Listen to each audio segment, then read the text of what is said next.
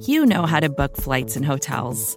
All you're missing is a tool to help you plan that unbelievable travel experience. That's why you need Viator. Book guided tours, excursions, and more in one place. There are over 300,000 travel experiences to choose from, so you can find something for everyone. And Viator offers free cancellation and 24/7 customer support for worry-free travel. Download the Viator app now and use code Viator10 for 10% off your first booking in the app. Find travel experiences for you. Do more with Viator.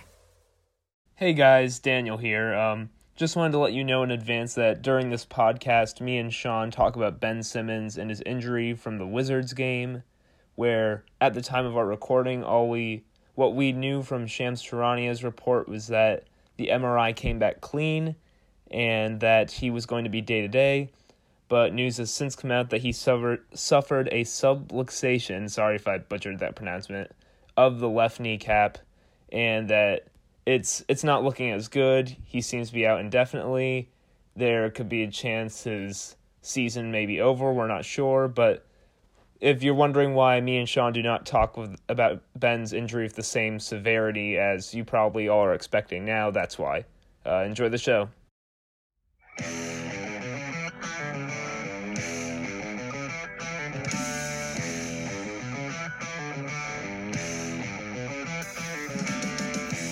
Hello, everybody, and welcome to the Talking About podcast. I'm your host, Daniel Olinger, and joining me, as always meaning only our second podcast, it's Sean Kennedy.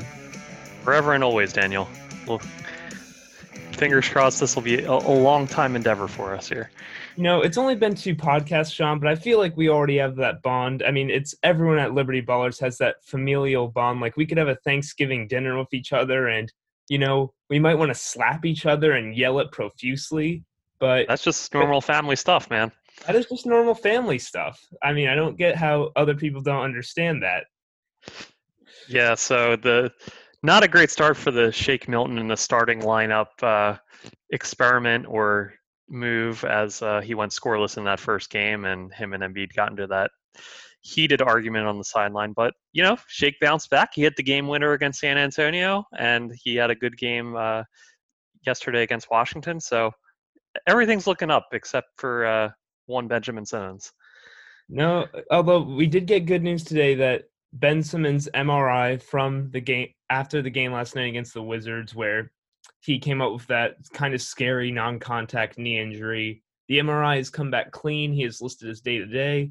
Again, this is the Sixers medical staff, so, you know, whatever you want to believe or think about that is up to you. I mean, would you guess that they probably rest him the rest of the regular season games? I would say they'll maybe, I mean, it all depends on his health, obviously, but they would want to get him more acclimated into that off-ball role, I would think. Mm-hmm. So I don't think it would be a situation where they just rest him for the sake of resting him. Obviously, if he's not 100%, they should absolutely sit him.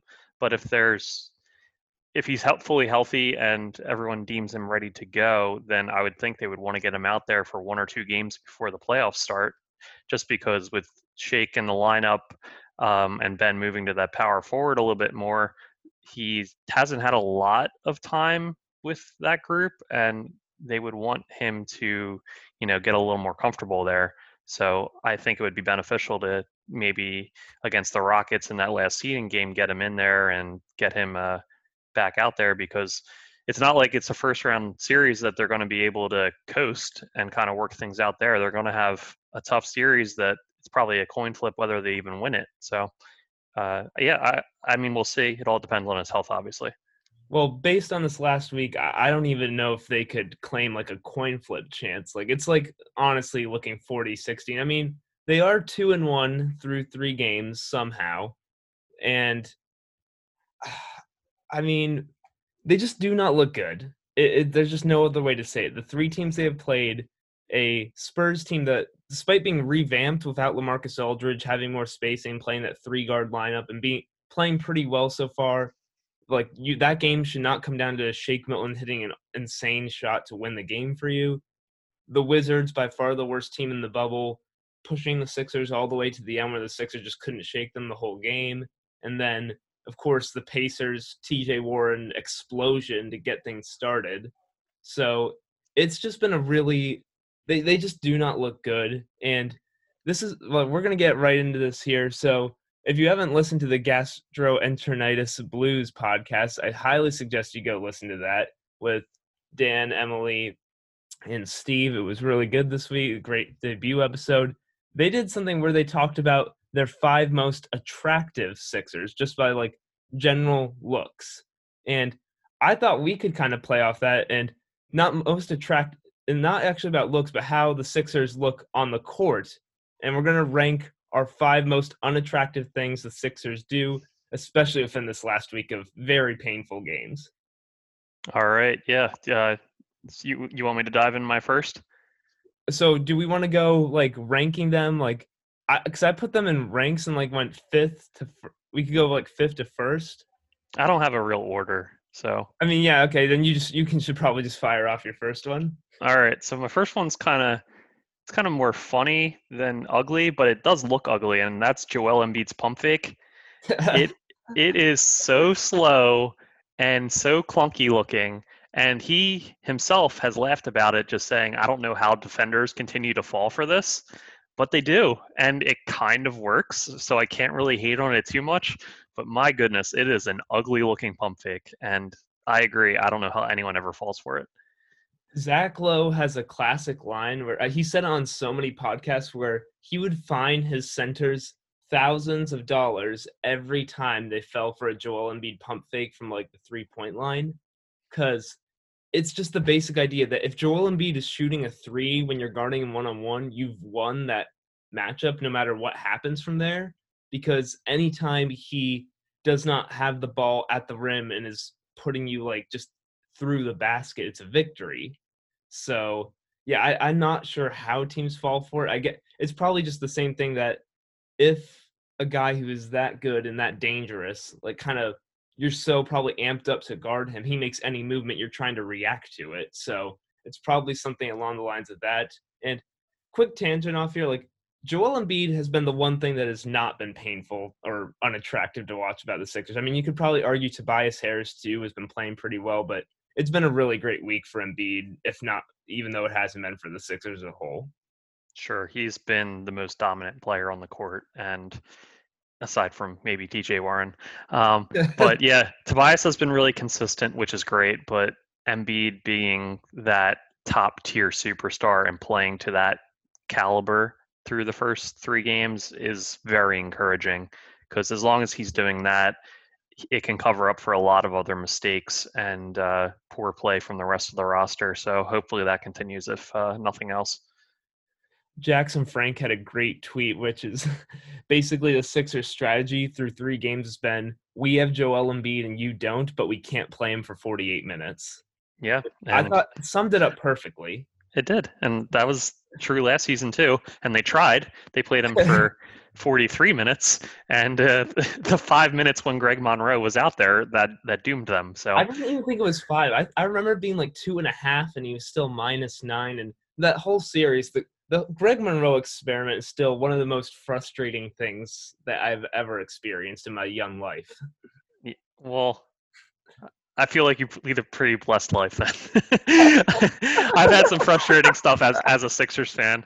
I don't know where Greg Monroe ranks. It's not up there, I would say. But give it some more time, and I think you'll find some more frustrating stuff with the Sixers. But yeah, definitely wasn't a great situation. All right, so here's my like first thing, and I guess this is kind of like my 5th most unattractive thing. So as the descending order, like eventually I'll get to the thing that upsets me the most about watching them play, the thing that's the hardest to watch.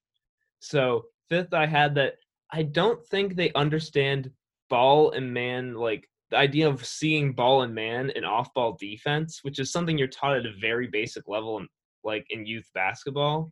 Something that was always really important to me. Like if you watch all those pin downs that TJ Warren killed the Sixers on, Al Horford is just staring directly at him a lot of times, or like just I don't know if you know what I'm saying, but it's like either they're completely focused on the guy who the action's being run for, and so they couldn't help off ball if something else happens there. And then there's something like Matisse Thybulle has this problem where I feel like whenever he's off ball, he'll get back cut a lot because he is always ball watching no matter where he is on the court, and he'll like completely turn his back to his man. Have you seen some of that when you've been watching them play? Yeah, I have. And I saw you kind of commented when I broke down that Mhm. Pacers fourth quarter comeback against the Sixers, and I showed that play where Warren had the back door cut along the baseline against Simmons and kind of faked like he was doing the pin down screen. And yeah, Horford and I think Josh Richardson were both kind of turned away from the ball watching Warren, and that was what allowed the pass to get underneath there. So it created the passing lane essentially. And yeah, they do that a lot. And Matisse, I think he'll learn Yeah, I mean, with experience. He's just so prone to looking for those steals. I'm And I'm a little more upset at the 33-year-old making that mistake than the 22-year-old.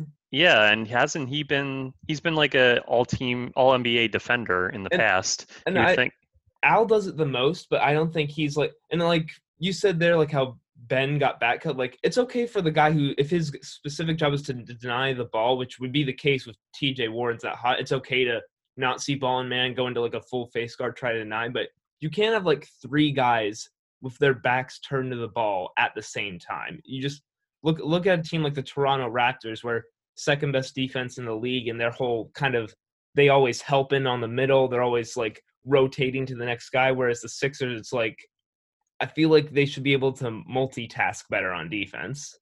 they absolutely should. They have not. The defense has been very concerning through the first few seeding games here, and it's and they're not a team that's going to outshoot the opposition a lot. So the defensive end was where they were supposed to, make their hay. And in the playoffs, when everything kind of tightens up on offense, it's going to be even more of a struggle for them. And they're going to need to get stops. And that's how they're going to have to win games, given both, how the playoffs work and the composition of their roster. And we haven't seen that yet. So, I mean, hopefully that'll improve. They've been a good defensive team in the past, so maybe that'll just work itself out. But yeah, not an encouraging start to be sure. No, it is not. Sean, what's your fourth most unattractive thing the Sixers do? All right, another one I had was Tobias Harris's proclivity to pass up an open three and then kind Oh of take, yes, thank you. and then he takes a couple dribbles in and takes a lower percentage and more contested mid-range shot. He does it all the time. It's frustrating. During the regular season, he's second on the team in mid-range attempts. He takes over 3 of them a game, and he only shoots them at 34.9%, Oh, which is that's just a brutal percentage. So he shouldn't even be taking them. And just the fact that he takes them in favor of more open threes, which he does a lot, it's really frustrating. And it's weird because he's playing really well in a lot of areas. I just wish he would kind of erase that part of his game and just kind of take the Houston Rocket mentality of threes and layups. I think it would serve him a lot better. But yeah, he definitely does that a lot. It's a really ugly, frustrating habit for me as a viewer. I don't know. I guess you feel the same way about it based on your reaction there. yeah, so I keep a notebook where I write down everything when I'm watching games, like and put little timestamps next to stuff in case I want to go back and clip that for something. I have written down so many times Tobias should take that three.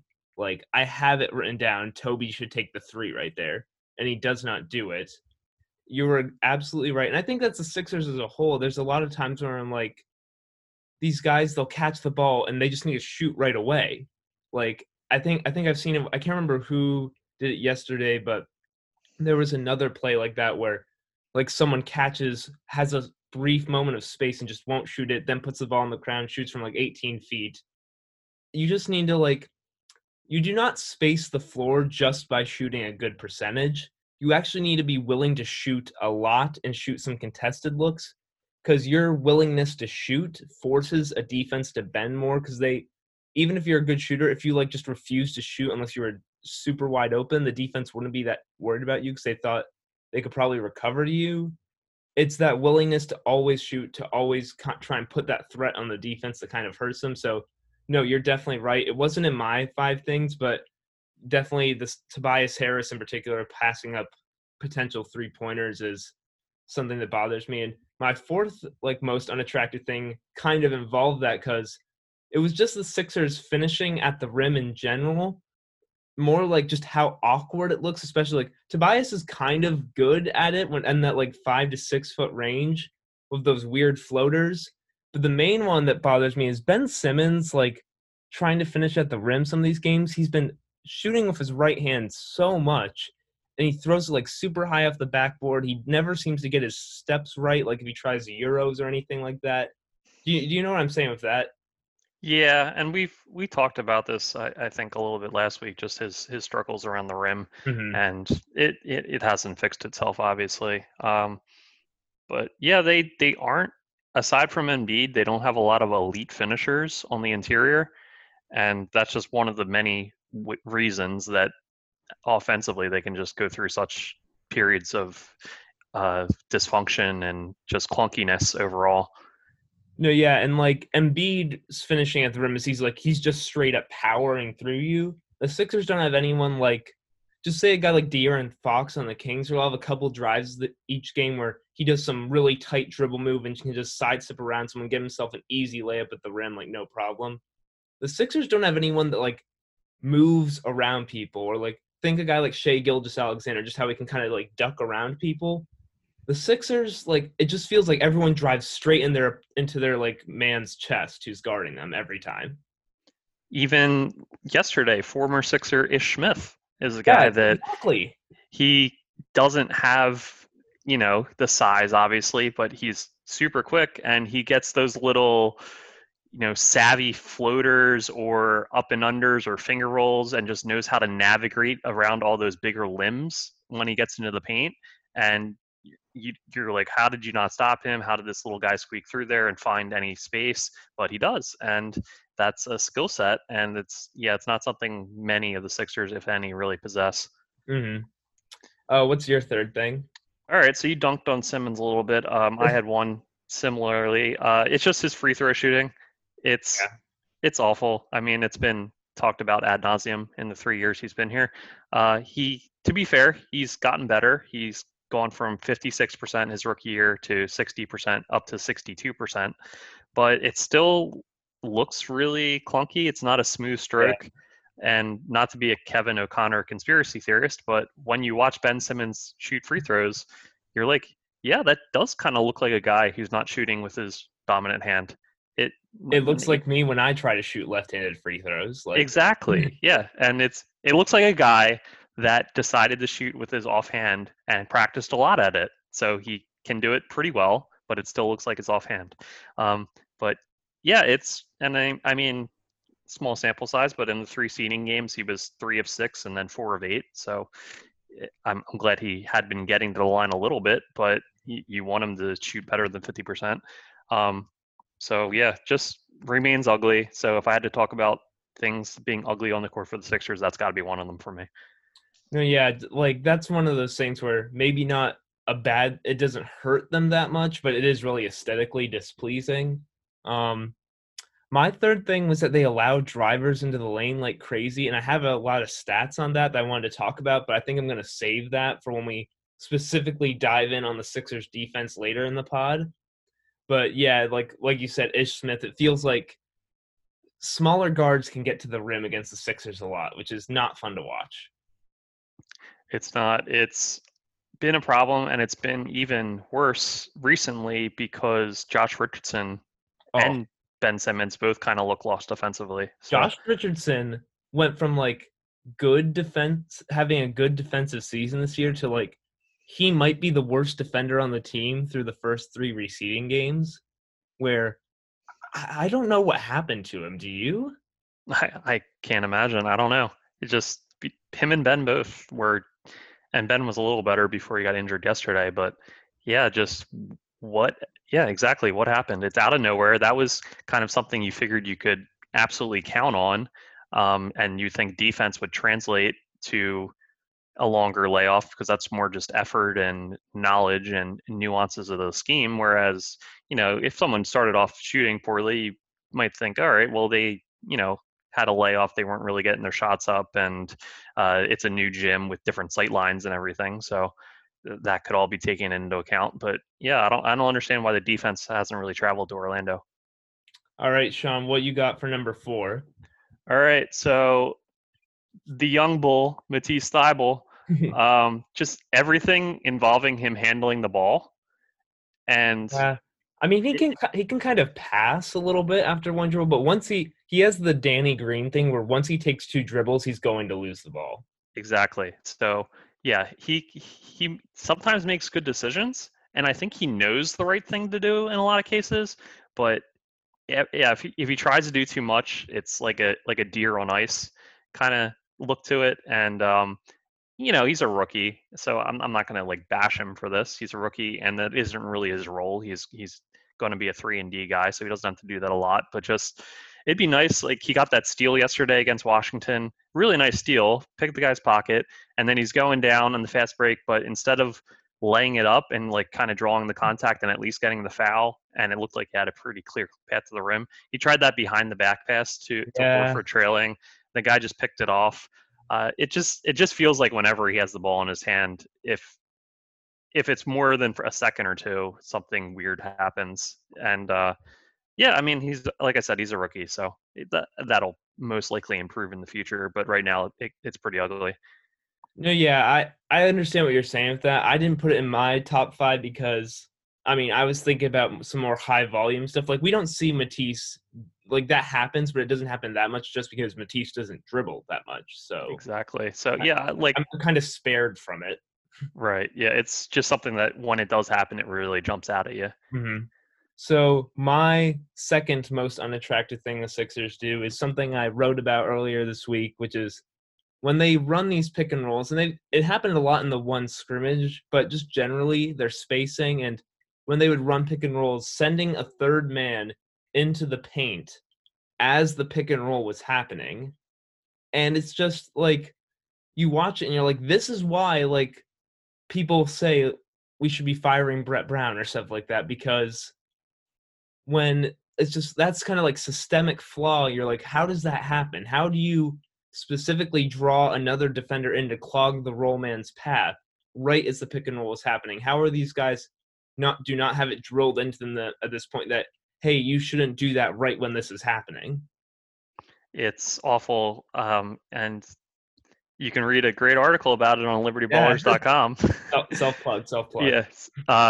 Yeah, good job by you on that, where you kind of went into that, and it's really confusing that they just don't know the simple act of spacing the floor and just let the pick and roll kind of work itself out and let the play develop before you kind of run into the fray. And I don't understand where it stems from.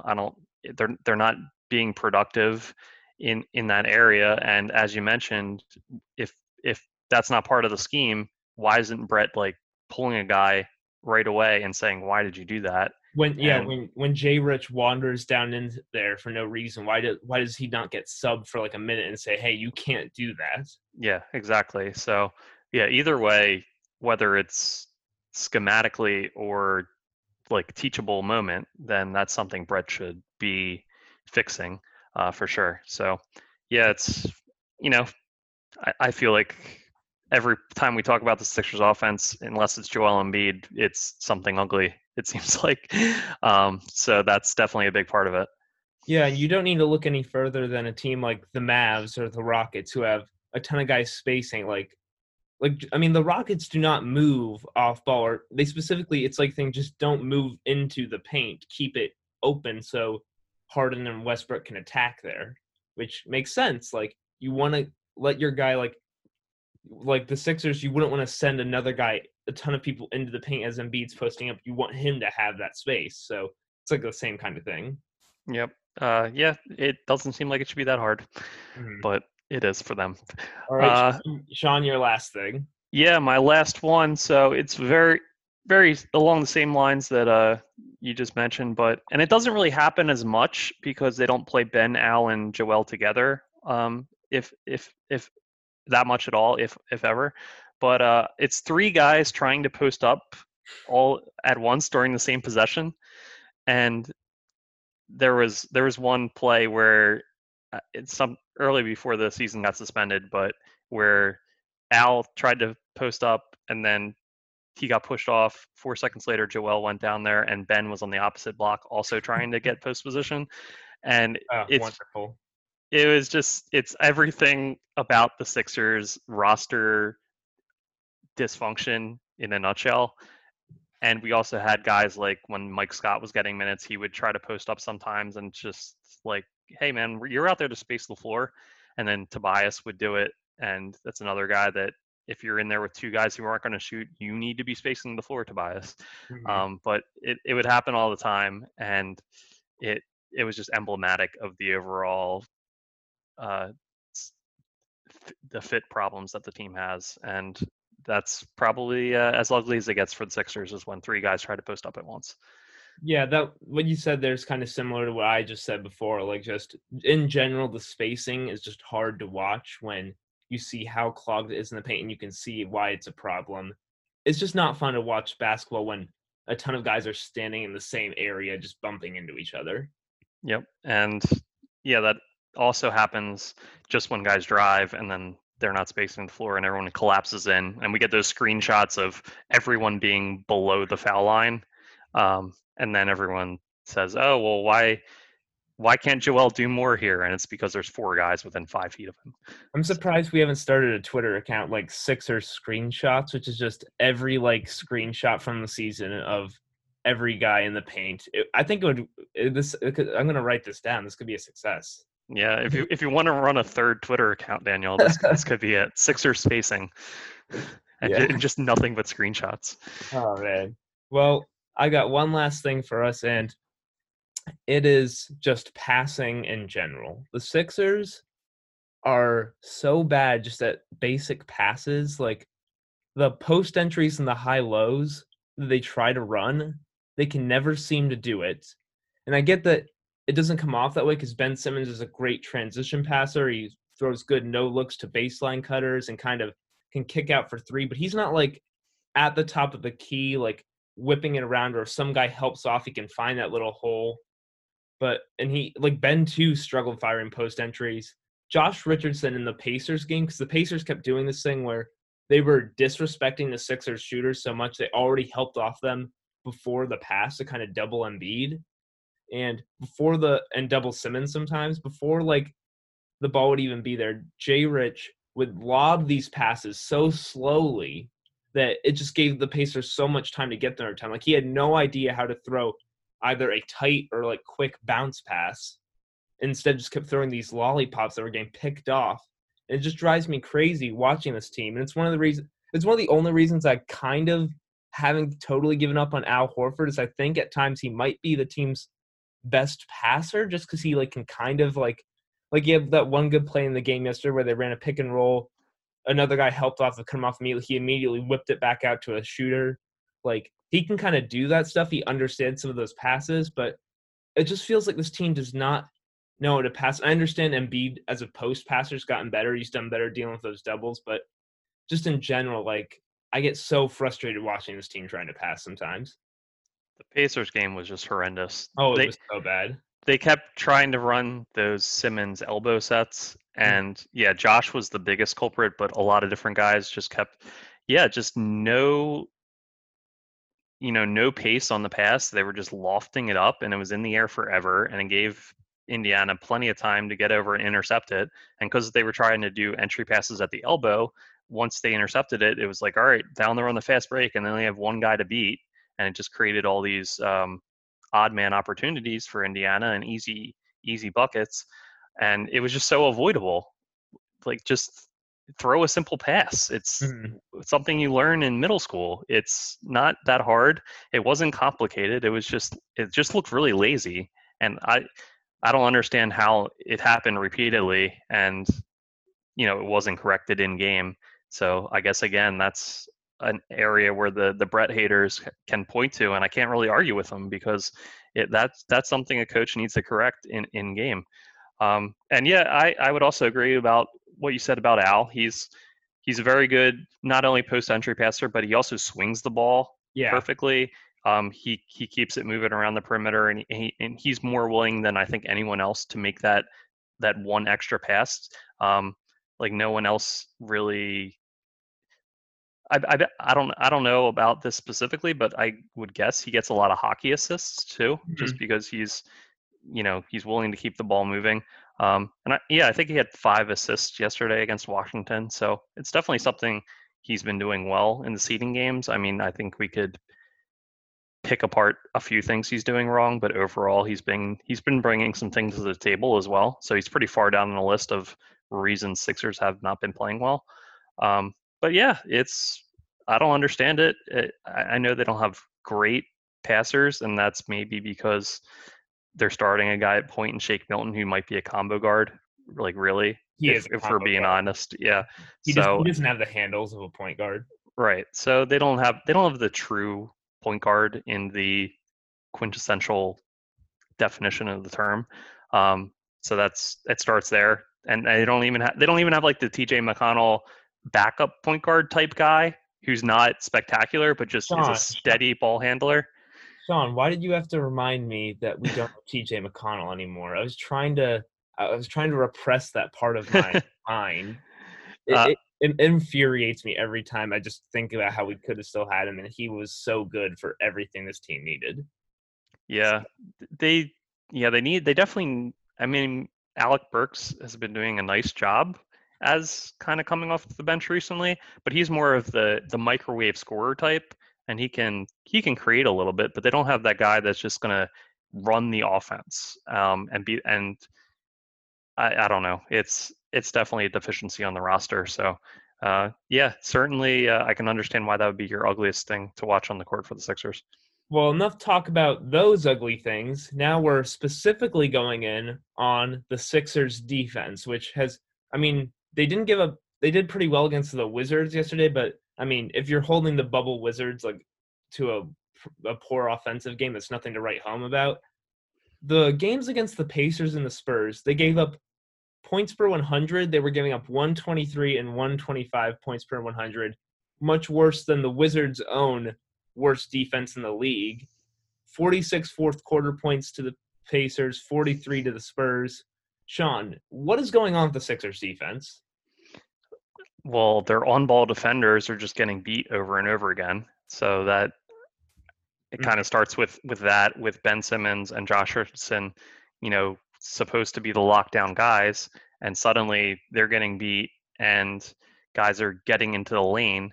And aside from Joel Embiid being a good backline stopper, they don't have any answer because, as we talked about earlier, guys aren't really doing ball you man. They don't have their eyes on the ball if they're off ball a lot of times, and it's just leading to a lot of easy buckets or sometimes Joel having to step up and then his man's open, or just overall dysfunction where guys aren't making the correct rotations. There's so many flaws in what's going on right now. It's hard to just pinpoint if they'd fix this, then it'd all be corrected. But not what we expected and not what you want to see at all. Mm-hmm. So what I wanted to talk about here, and like you mentioned it there, and this was my third most unattractive thing, which I just said I would save for later, like allowing all those drivers into the lane. And I think there's a pretty good argument that it's a systemic problem. And if it's systemic, the system's being set in place by Brett Brown. So the best defenses in the league are the Bucks and the Raptors. And the Bucks, it's been well documented this year, they allow the fewest percentages of attempts allowed at the rim. In that, like only 29.8% of opponents' shots come at the rim. And they give up like the most threes, them and the Raptors. And I know the Raptors are like 8th in allowing shots at the rim. Which, when you hear that first, like someone who maybe doesn't follow basketball that closely but knows that threes are really in style, like quote unquote, they'll probably think, oh, they're giving up a ton of threes. That can't be good for your defense. Everyone says threes are the best. Well, it's more that like threes and at the rim are the two most efficient things you can do, but still, scoring at the rim is pretty much the most efficient thing in basketball because you're going to get fouled a lot. It's where basically everyone should be the most accurate. Like if a guy's an open shot at the rim, he'll make with like no one around him, he'll make it 99 times out of 100. So whereas a 3-pointer, what could that be, like 40 or 50 times out of 100? It's just the general idea that protecting the rim is probably more important. The Sixers are 17th in the league in shots allowed at the rim, 35.8%. So there are 16 teams that allow fewer percentage of shots at the rim than the Sixers. And I think that's a problem because the Sixers are first in the league in allowing the lowest frequency of three-pointers. So the Sixers do take away a lot of threes, like 31.8%. It's well documented that Joel Embiid does a good job of forcing mid-range shot attempts in the pick and roll because, like, the on-ball defender will chase over and whoever the ball handler is doesn't want to attack JoJo. But I think that's a problem where the Sixers basically do not stop guys from getting into the lane. And because it's really easy to get into the paint, to get into the lane against the Sixers, your offense is just going to be more efficient. Do you follow what I'm saying? Yeah, that's just basic defense and offensive efficiency and how it works. And yeah, we've seen the results of that where they're just getting beat repeatedly, and it's just high percentage looks for the opposition, like time and time again. But yeah, it's interesting you bring up Milwaukee and Toronto. So I don't have the numbers in front of me, but I would imagine just based on how the Spurs used to organize their defense and Coach Bud being a part of the Spurs coaching tree, that even if they allow a lot of threes, I wouldn't think they would allow a lot of corner threes. So I don't have the specific percentage in front of me, but I know this for a fact. The Bucks are big on not a lot of corner threes. The Bucks basically force you to take a ton of above the break threes. Yeah, exactly. The Raptors have given up the largest percentage of corner three-point attempts in NBA history. Wow. It's not even close. But the Raptors, there's been a lot of good pieces on them lately, but it's basically because the Raptors are all about, they all kind of help off, that more like seeing ball and man, help into the paint, kind of like staying connected to each other. And then they trust their athletes, especially Siakam. They're like scram switching to close out to shooters and just get a contest up. Is like, it's unbelievable where they are. You can't believe the energy their defense has, where they somehow, like, you never get it to the point where just no one is running at you still. If you, like, they always have another guy who can come over there and run over and get to the shot in time to, like, at least be in the vicinity. So, and that kind of wears on the offense as they have to keep, like, passing around, but kind of like wears down the brain power. Like, they only have 24 seconds. They have to make a decision when to shoot eventually. So, and it's an interesting scheme. And, like, that's part of the reason some people think the Raptors could get burned in the playoffs, because they do give up a lot of corner threes. But I think it might just work where it's like the best thing you can do in basketball right now is just protect the rim. Yeah, and Toronto just has a lot of those guys that are long and switchable. And then even a shorter guy like Lowry, he's such an incredible post defender. Oh, Lowry, you cannot post up Lowry because he'll either draw a charge or they let him get away with a ton of fouls, but he'll get away with it and move you off it. Like, you can't, there's no one to attack on the Raptors. And right. Part of the reason they keep the ball in the paint is that all five guys can keep in front of someone. Like, you would never see Ish Smith just torching Lowry or Fred VanVleet and just continually getting around him. They would always step in front of him. Yeah. Well, Kyle Lowry, another guy that a lot of Sixers fans were hoping he would trade for and kind of bring in a few years ago. And then Fred VanVleet, obviously not a high draft pick, so he's the guy that everybody in the league could have had, I think. So, yeah, the Toronto and Masai Ujiri has done a tremendous job just building that roster, and just the fact that they're doing as well as they have, even with the Finals MVP leaving this past offseason, it's incredible. And when we talk about the teams in the Eastern Conference for our last segment here today, we'll talk about how well Toronto's been playing. It's not boding well for the Sixers is how it all boils down to. Another guard the Sixers could have had, I can't remember which year the draft was, but the one draft where they traded up into the first round to take Anzish Pasechniks over Derek White, who I think was picked like with the next pick or two. Yeah, and Josh Hart. Ugh. Another guy that would fit perfectly. They would just do Sixers fans lead the league in complaining or bemoaning like guys they could have potentially had on their team. Do we think this is true? I mean, we complain a lot. We I do do, it myself. I'm obviously biased, of and course. I'm here in the Sixers media bubble, so I can't like speak to every other fan base. But yeah, it's definitely a pastime of ours. The one that really bothers me is that just I mean I brought it up already. TJ McConnell would like if Ish Smith had been doing that in the first quarter, TJ McConnell would have subbed in the game, would have stopped him from doing that. When the Sixers couldn't get anything going on offense, he would have actually driven to the rim and done something. I just think the Sixers could really use a speedy point guard like that who can stop a guy similar to him on the other end and just kind of penetrate, attack the defense on the other for offense. Like I am on the higher end of the Howell Neto spectrum. I don't think he's terrible. I kind of like him somewhat, but he can't do that really. I just don't think he has he doesn't have any of the scoring acumen to do that to really threaten the defense at all. But yeah, I had some numbers here where I just like did some basic calculations, like taking away free throws, which is a big part of this, but just if you take the league average on 3-point shots and basically like if a team shot league average on threes, that's 1.086 points per possession.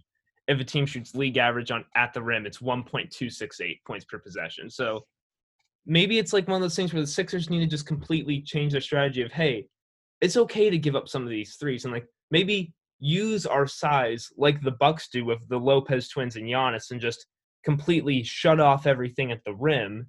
So these teams like are just forced to shoot jumpers all game because like you saw it in the Bucks Celtics game where Tatum just got rejected by Brook Lopez every time he came near him. Well, they maybe tried the allow teams to shoot threes against Indiana because they were sure letting TJ Warren get a lot of threes up. Okay, there's different kinds like that. And like I know the Bucks whole thing is they try and make like not the best shooters shoot threes. And same thing with the Raptors where they wouldn't let Duncan Robinson get any space. It's like the Bucks will force like middling 3-point percentage guys or guys who are not shooting that well. And you get burned with that sometimes. Like there's the one game earlier this year where the Bucks got burned by the Suns because Aaron Baines hit like 7 threes. Like you have to understand that a few of those things would happen. But I would rather have like the problem be once in a while you're going to get killed by a team that's just shooting hot from three than your problem be teams get to the rim at will against you. Sure, I understand. But realistically, they're not going to make any scheme changes at this point in the season. And plus Ben's injured right now, so he wouldn't even be able to, work out with the team when they're installing anything. And they're in the Orlando bubble where they don't even have their own practice court, and there's such limited facilities for everybody that they're going to have to live or die with whatever they have in place right now, and they're just going to have to do it better. Yeah, that's for right now, but like this is what one thing we need to touch on, like based on like the stuff we've talked about earlier, the defensive problems, like how much so far of these first 3 games has been an indictment on Brett Brown's coaching, and like where are you leaning on the spectrum of should the Sixers start to be thinking about a new coach for next year? Well, I think they're already thinking about it. I mean, well, I'm asking, do you think they should be? Yeah, I mean, in my opinion, if he doesn't make it to the conference finals, if the Sixers don't, then I don't think he's going to be back next year. I mean, it's been a story for years now, and they had talks about it during the playoffs last year, where management had to come out and kind of give their stamp of approval for Brett and just say like, hey, we're confident in him. And that's when they were playing pretty well. So now that they haven't been playing well, they didn't meet expectations this season. Like they were like, we kind of forget now, but they were expected to be like, oh, is it going to be the Philadelphia or Milwaukee that comes out of the East this year? They were supposed to be the top two. Most people were picking Philadelphia. Like most outlets were picking Philly. Yeah, plenty of people were. So they're 6th right now. They are justifiably 6th based on how they played. I wouldn't say they're better than the teams in front of them, except maybe Indiana, but then Indiana goes out and torches them. So, what do you do with that? You just say, hey, that's where they are. That's where they deserve to be.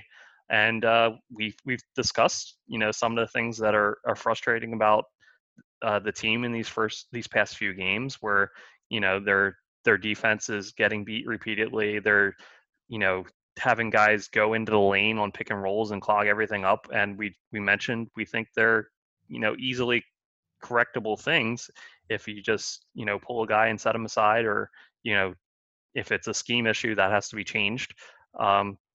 So I don't know. I like Brett, but at a certain point, you just have to look at the product on the court, and maybe it is time for a change. So it's been a long time coming for me. I've always been what people would deem a Brett Brown apologist, but if they lose in the first round, he's without question, he's gone. He'll be gone the next day. If it's a second round exit where it's really close, like the Toronto series was last year, and maybe they lose to Milwaukee in a game 7, I could see, given the circumstances of, hey, it was a pandemic and we were playing in a bubble and this was an unprecedented situation, maybe he comes back, but it really looks like the writing's on the wall for him at this point. Yeah, so I think the Sixers might hold up that standard of conference finals or we need to fire him. I personally wouldn't set it at an arbitrary thing like that. Not saying that I don't think they shouldn't replace him. I think I am leaning towards like Brett Brown probably needs to go, but I probably wouldn't hold it up to just like the results based kind of thing. And there are some things that aren't Brett's fault that he can't change, like Josh Richardson not shooting well, not handling the ball well enough, and not being quick or strong enough for point guard defense. Like Josh Richardson becoming one of the worst starters in the league, I don't think that's his fault in any way. Like, you know what I'm saying? There's some things where it's like, we're just taking our anger out on Brett, where do we want to like scream at Jay Rich, hey, can you do this better? Or other things, like if Brett tried to force Ben to shoot, we heard it all year, like, and Ben just wouldn't do it, even though it was clear it could help. So I mean, Sure. there are some things, but then I already talked at length about the defense and what the problems I have with the philosophy. On offense too, like they get into their sets so slowly, and that's something hard to tell if it's just the players, but you would love to see more urgency when they're on offense, but it feels like, like when you have the ball back, just hold still, wait for something. Like, they never get into stuff like that. And I mean, I think this whole Brett Brown, like Sixers kind of like back and forth tension about will he keep his job or not all started in that 2018 series against the Celtics 2 years ago, where Brad Stevens just completely undressed him that whole round, where it was like, oh, this is what like an excellent coach looks like. Yeah, there's that school of thought that there's a handful of really good coaches and a handful of really bad coaches, and then there's everyone else is just kind of in the middle. He's probably in that range. It's pretty clear at this point Brett's one of those in the middle guys. So if you're at a point where things have stagnated and guys aren't really buying in, which it doesn't seem like they're buying in, as far as their effort has looked really uneven, and stuff like lazy passes, when that's happening, that's kind of a sign of not buying in. To speak to a couple of things you mentioned regarding Josh Richardson, Brett can't he can't help that Josh is missing shots or that Josh is suddenly not playing defense well. But the whole point Josh thing, it was great when he tried it in November, like, hey, let's see what happens if it works. But at this point, we have enough of a body of evidence that he can't be a primary ball handler. And yet in these seeding games where we're trying to like lock down what the rotations are going to be and what this team's going to look like for the playoffs, he has Josh out there as the primary ball handler for a pretty significant portion of the game. Like that's a coaching thing. And that, we're it's crazy to think we're less than 2 weeks away from the playoffs. Like that shouldn't be happening right now.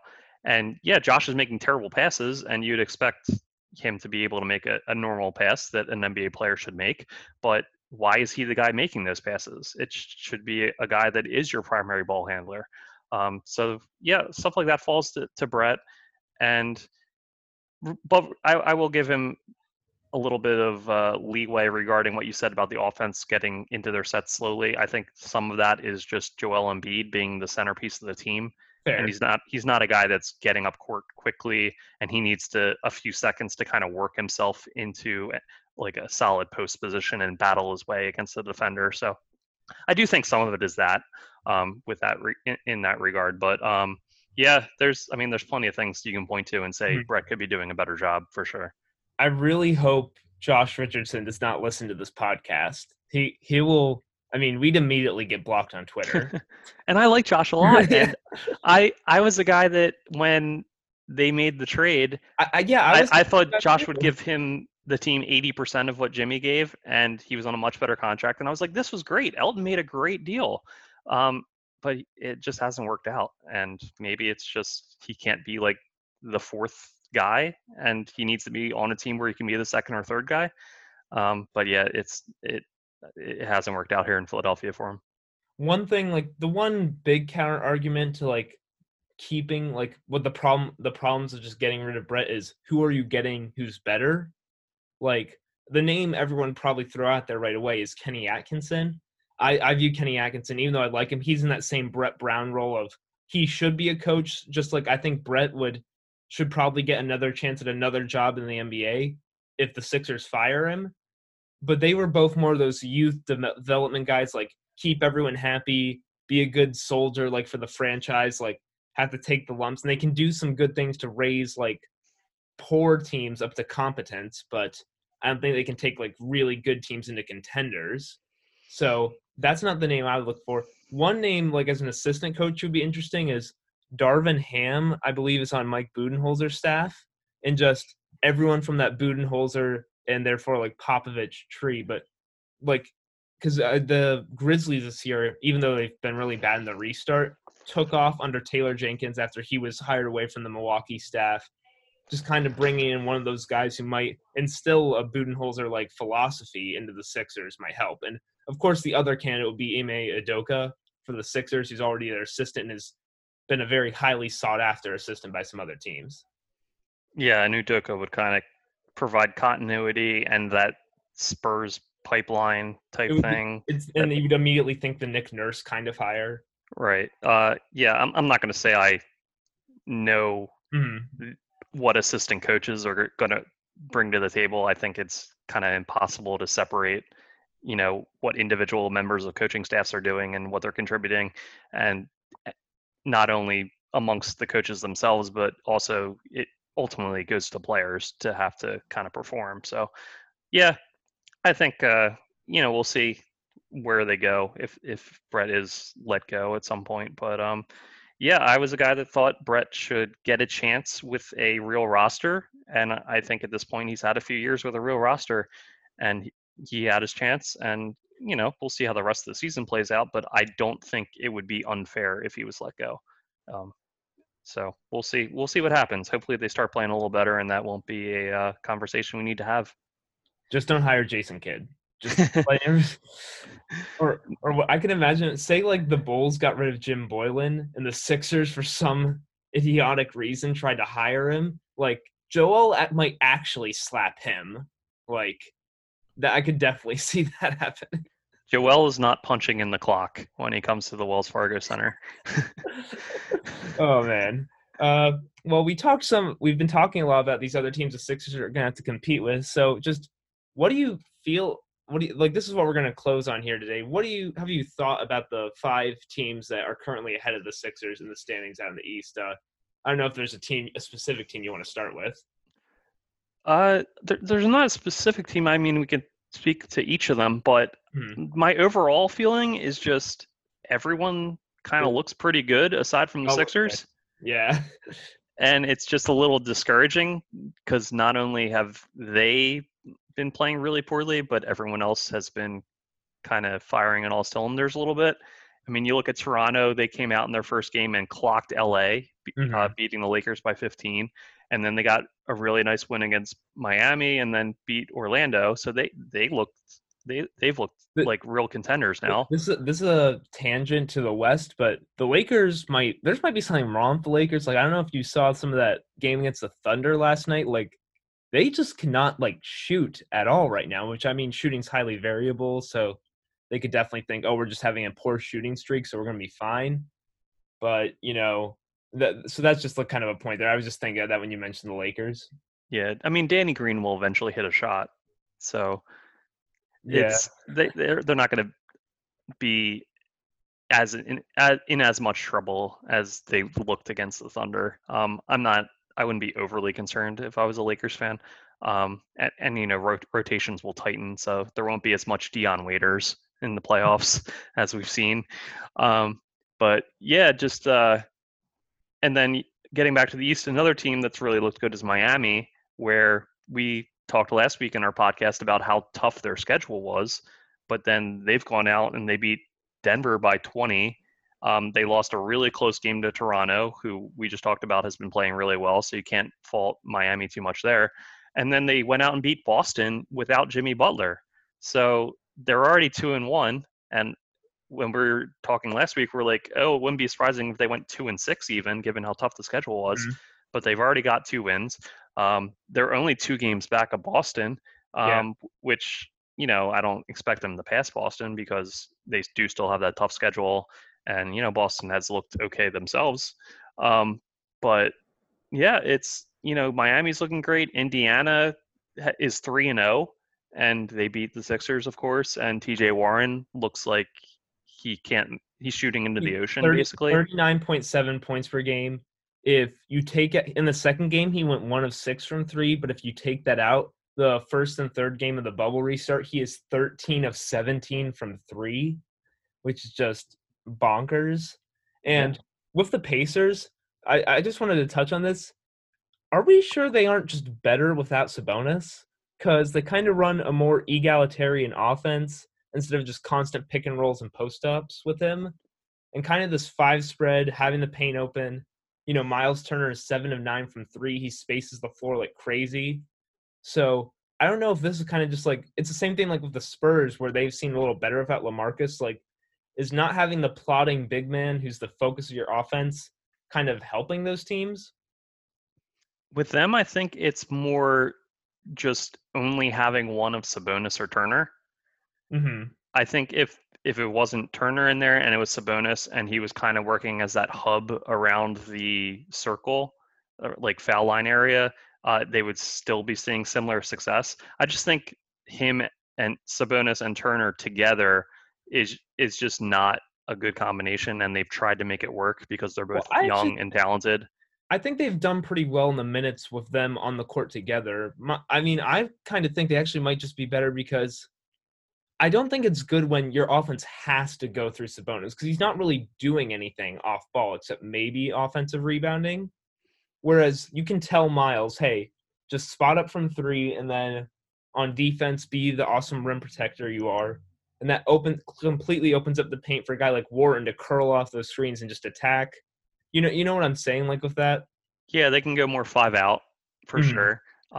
Yeah, I mean that's interesting. I'm not going to say I've dived into Indiana roster construction too closely. But yeah, they've certainly looked great these last 3 games. And with you know, Oladipo he rested against Washington, but aside from that, he's played in 2 of the 3 games, and that was a question mark before Mhm. the bubble play started. Like, was he even going to participate? So now you have you know their former All Star playing, and a guy like T.J. Warren playing like an All Star. So suddenly they're kind of a frisky team, and they were just somebody that we were you know tossing aside a week Mhm. ago. So you got them, you got Miami and Toronto both playing really well. Boston's looked fine. I wouldn't say I think they're kind of where we thought they were. And Yeah. then Milwaukee is who they are, who, you know, despite losing to the Nets in their last game, you know, Giannis and Middleton sat in the second half, and I just don't think the Bucks were up for that game at all. So Mhm. yeah, I wouldn't knock the Bucks too much for what they've done in the bubble. I think they're the same team. So with everyone either looks has to be expected or better, except for the Sixers, is basically what it boils down to in my mind. I have opinions. I have strong opinions on all 3 TJs on the Pacers because TJ Warren right now looks like a demigod. I love TJ McConnell. He is the background on my Twitter profile. Will always love him. TJ Leaf might be the worst rotation player in the league, and I don't know if it's particularly close. Like, I think, didn't you tweet out like he was the Sixers' fourth best player that night? I did, yeah. He was so bad. It was, And and then we gave up a dunk to him, which was just demeaning. But yeah, but he he, was awful defensively, and then he kept shooting like these oh, long jumpers, and it's just like TJ Leaf, what are you doing? how could Like, you not play anyone else? Like Jakar Sampson at center was much more terrifying. Like TJ, yeah, I know they were depleted in the front court because they had, a couple injuries and everything, but like yeah, I kind of liked Leaf at UCLA. Like, and I remember him being a better athlete than that. He just looked like he couldn't do anything right. It was so bad. I mean that was so. But there's probably enough Pacers talk. Uh, as for the Heat and the Celtics, I mean the Heat. You're right, do look good. Might be changing my opinion from last week that it might be better for the Sixers to try and take the Celtics on first round than the Heat. Um, Also, I have to address with the Heat. Our colleague, our friend David Early, has been mocking me for saying last pod that Duncan Robinson is one of the best shooters I've ever seen. I probably should have said having one of the best shooting seasons I've ever seen, which is definitely true. And I mean, he's 9 of 22 in the restart so far from three, which is 41%. But you take out the 1 of 4 against Toronto, where they were basically swarming him, and he's 8 of 18. So but no, it's just with Miami. They have so many guys who in that roster where I'm like, man, I like him, Hero, Olynyk, Iguodala, Crowder. Like I wouldn't want to leave any of those guys open from three that much. So that's a bit of a problem. Although if we're talking about the Sixers taking away threes and having trouble stopping stuff at the rim, the Heat are only 24th in at rim attempt percentage. my rather play Boston in the first round take looks. I feel much more confident about that a week Yeah, later, for sure. And yeah, Miami just doesn't. They don't have any holes, and they don't have their anywhere you their could. defense can be a little shaky. I mean, they usually just switch to zone against the Sixers and completely throw them off. But like against most teams, Miami struggles a little bit on defense because outside of uh, Butler and Bam, they don't really have any great like on ball stoppers. Similar to the Sixers, where like Kendrick Nunn and Tyler Hero basically can just let guys go right past them to the lane. That becomes a bit of a problem. But yeah, I know what you're saying. I more meant that, yeah, offensively, when Miami's on offense, there's just no one you can really kind of not worry about. Oh yeah, that's Everyone definitely true. brings something to the table. And then defensively, yeah, they do have some guys that aren't great defenders, but they can just, when they're playing Sixers, they can just, put them on Matisse or Yeah, Sochan or whatever and just say, like, hey, just don't let this guy shoot an open three. And I mean, I'm pretty sure in the playoffs, teams are just not going to guard Matisse at all. Like, yeah, because teams, that's the thing is that we've drifted more towards like, if you are not like a pretty good shooter, teams will just absolutely disrespect you in the playoffs because it's like you're just like, if this guy is not good at what he does, I am not going to care about it. It was the thing like, it's what killed the Blazers those every year was that teams completely disrespected Aminu and Harkless and would just hang in the paint the whole time. right. Because even if a guy's open, you're going into a playoff game, and if you're Portland, like to use our example from a few years ago, they're not going to say, "Hey, we're going to have Amino shoot 10 threes this game." Like Yeah, that's not what they want to do. yeah, So even if he's open, the other team's thinking, if Aminu goes 7 of 10 on threes and beats us that way, so be it. Like we'll live with that. yeah, exactly. So yeah, I don't feel great about a potential Miami matchup. I mean, I I think don't know if I feel great about any matchup, Sean. I don't feel great about the Sixers. Is kind of what it, in a nutshell, what this I, the tagline for this podcast could be. I really don't feel good about the next set of games because the Magic are always a pain in the butt to the Sixers. The Suns are one of the most fun teams to watch in the bubble to me. I think the Suns have just been awesome to watch. Yeah, Devin Booker had that huge shot against LA to I'm win. I'm getting Landry Shamet syndrome though when watching Mikal Bridges again, realizing he was in our hands. We had him. He was a perfect fit, and now he does cool stuff for the Suns instead of us. Yeah, his mom's an employee, and we drafted him. And yeah, just the fact that Zaire has reached a point where he's not even on. He's basically not even thought of as on the team. And then we almost accidentally killed the guy who we traded him for, and then used the pick to trade for Tobias Harris, but not without giving up other assets. Ugh. You can go down a rabbit hole with this stuff. Yeah, I mean, if you really like Mikal Bridges a lot, then maybe just like feel fortunate that he didn't come to Philadelphia and be subjected to the Sixers rookie curse. That if you love something, set him free. Fair point, Sean. Fair point. Exactly. So, yeah, rough week to be a Sixers fan. It's crazy. They're 2-1 in these games. Like it feels like 0-12. Yeah, exactly. I feel like I haven't watched a good 48 minutes of basketball in years. And you knew it was going to happen as soon as the scrimmages ended, because the scrimmages have been kind of fun and encouraging. But as soon as the game started mattering again, we had like those first 3 minutes against the Pacers where it was okay, then everything fell to crap. Yeah. Well, the game they won in the scrimmages was the 40-minute game. So you're like, oh, that was a weird game to begin with. It wasn't even the full length of an NBA game. And then they blew the second game, and then they didn't look particularly good against Dallas. So, yeah, it's tough times, I would say, for Sixers Nation here. Tough times indeed. Well, we're already over an hour here, so I think we're going to wrap it up. Thank you guys so much for listening. Me and Sean, I'll see you next week. All right, talking about podcast week 3. Looking forward to maybe having a little more optimism around this team. More optimism would be nice. All right, see you, Sean. Bye.